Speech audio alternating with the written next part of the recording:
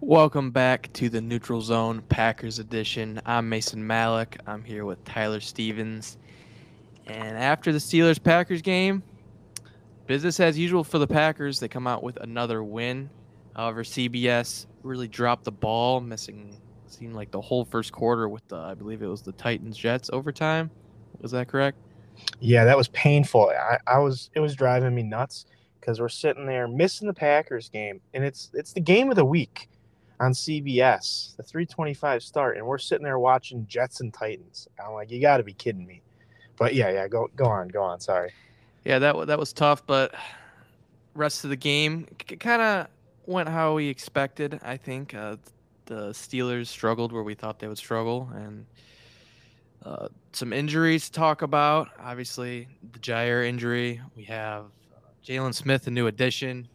But first, just tell me your overall thoughts about how the game went. So the Packers played pretty well. The Steelers, I've been pretty critical of the Steelers this year. I think they are trending in the wrong direction, and a lot of that is because of that offensive line and Ben Roethlisberger. And game's pretty close to start. It looked like it was going to be a good ball game, but the Packers kind of took off, and they were playing well. There was a few opportunities where they could have really broke this game wide open. Once again, I feel like that's been the theme for a few weeks now. Not the best game, in my opinion, from Rodgers. I do hold him to a high standard, though. He still played well, but he missed a few of those deep balls that really could have broke this one wide open. But I'm happy with what I saw on the field from the team today. But like you said, we got some injury concerns. It's getting a little concerning for me.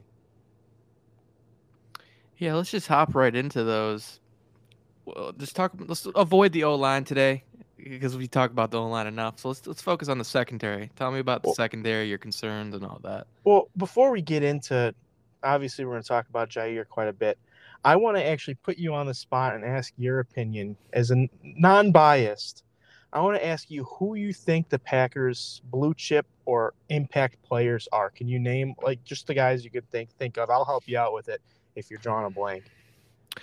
Rodgers, Devontae, Aaron Jones, Jair, and probably Zadarius. I got a lot of them. Zadarius, and so I didn't. Bach and Elgin Jenkins. Yeah, that you have all the same except for instead of Aaron Jones, I had Kenny Clark. I think either or of those guys is fine. But let's just go just for the heck of it. Let's go with those 8 guys. Out of those 8 guys, 4 of them are injured right now. Elgin Jenkins, Jair Alexander, Zadarius Smith, and David Bakhtiari. So they're missing half of their impact blue chip talent. And that's what makes this team what it is, because they do have depth in some areas, but it's the big time players that make this roster. I think there's no arguing with that. And right now they're missing a whole heck of a lot of these guys. So it is a big concern. While that list is pretty large, those first 2 names that I stated, they make up for a lot, right? Aaron Rodgers and Devontae Adams. Yep, those are the 2 big ones. Although I'd make an argument. This is a little bit of a hot take. I'd make an argument that Jair or Bakhtiari might be more important to this team. Although maybe not Bakhtiari anymore with what we've seen this year, but Jair's definitely in that conversation. But yeah, those are the 2 guys, Rodgers and Devontae. It's hard to argue with that. But yeah, let's hop into that Jair injury. So we don't have a whole lot of news yet. It sounds like LaFleur thinks that he might be getting surgery. They're looking for other opinions to try to avoid that. And if he has surgery, his season's probably over. It would be a real shame because opportunity for the Packers to really be contenders. But you also don't want to kind of force him back in there when something needs to be surgically repaired and he have long-term damage. So what do you think about that? Yeah, I think if you lose Jair, that's really tough, especially going into this matchup with the Bengals. That's a bad time to lose Jair, and just the uncertainty with Kevin King, and you got another rookie out there, Stokes. That's a disaster. Like you said, he's one of the blue chip players. I think he's one of the best corners in the league. I don't know what's going to happen, but you got to hope for the best.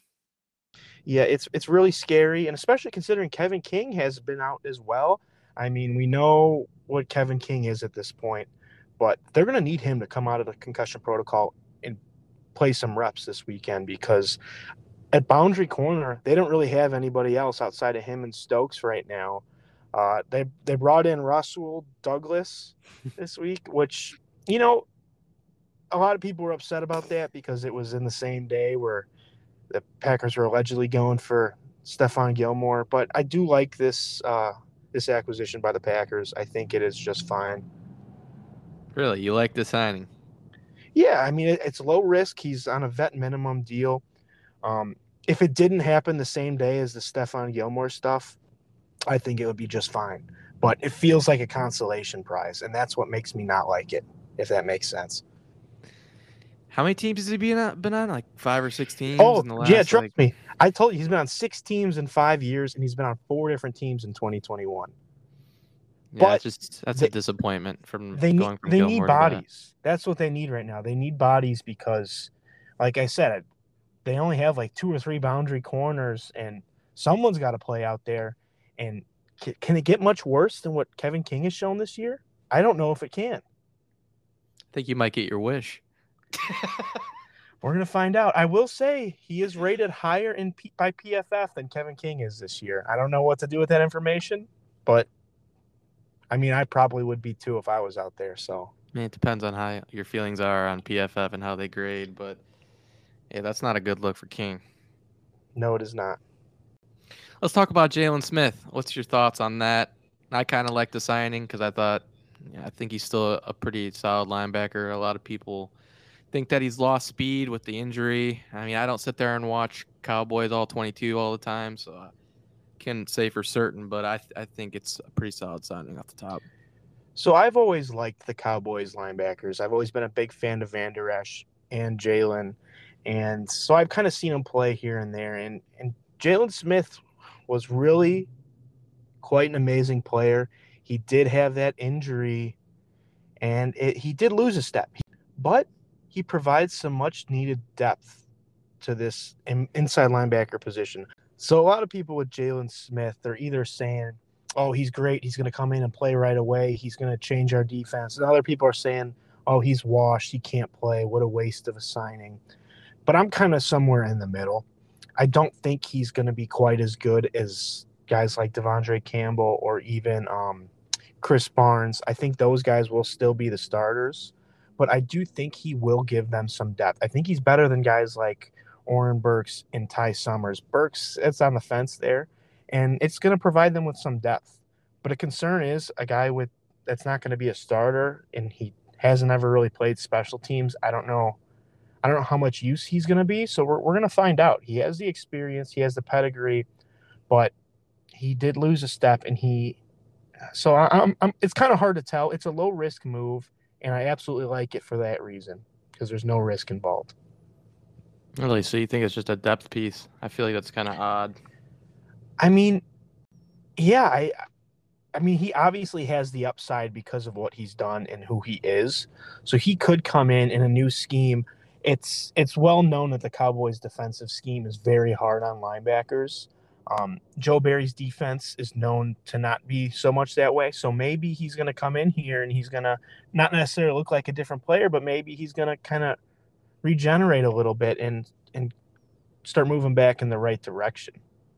Yeah, that's got to be the best case scenario, and getting a fresh start and getting in that starting role. We'll see, but he's not going to start right away. He's going to be obviously on the bench for a while, or as a depth piece, like he said. But I would maybe expect him to start at some point, but maybe it wouldn't surprise me. I don't see him ever starting over Devondre Campbell because this is a guy I have not praised enough.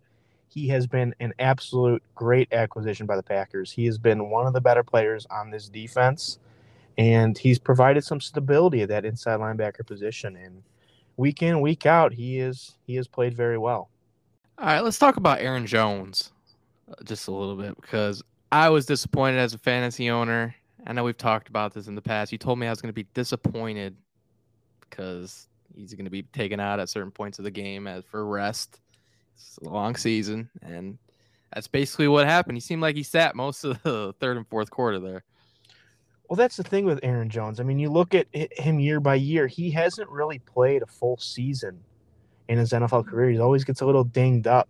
And Packers drafted A.J. Dillon for a reason, especially when they got a lead.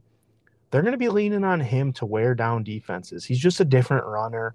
And if you have that kind of guy and you can give, your premier player like Aaron Jones, if you can give him a breather on the sideline, keep him healthy, keep him from getting hit, you absolutely need to do that. And that's what they did. And that's what I warned you at the beginning of the year, taking him in fantasy. I'm like, you're going to love having Aaron Jones, but by the end of the year, you're going to absolutely hate A.J. Dillon. Sounds like you were definitely right on that. I guess from a team's perspective, it is the right move, but as a fantasy perspective, it's definitely very frustrating. Yeah, that's how fantasy can be, though. They don't let you call the shots just because you have them on your team. What were your thoughts of Big Ben, how he played? I think Big Ben, I hate to say it because I wouldn't say I always liked him. I liked his game for most of his career, but it seems like this is pretty much it for Big Ben. I don't see how you can win with him at this point. I mean, they've got so much on that roster, and they can't do much. I mean, he was the best player on the Packers defense on Sunday. And that's putting it lightly. So that's my take on Big Ben right now. I hate to say it, but it is what it is at this point. Any other thoughts on the Steelers game, or you want to move forward to next week's matchup?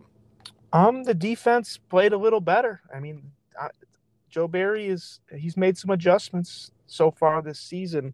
I'd like to keep seeing it improving though, because like I said, if they had an actual quarterback in there, game could have been a little different. Yeah, Big Ben definitely struggling.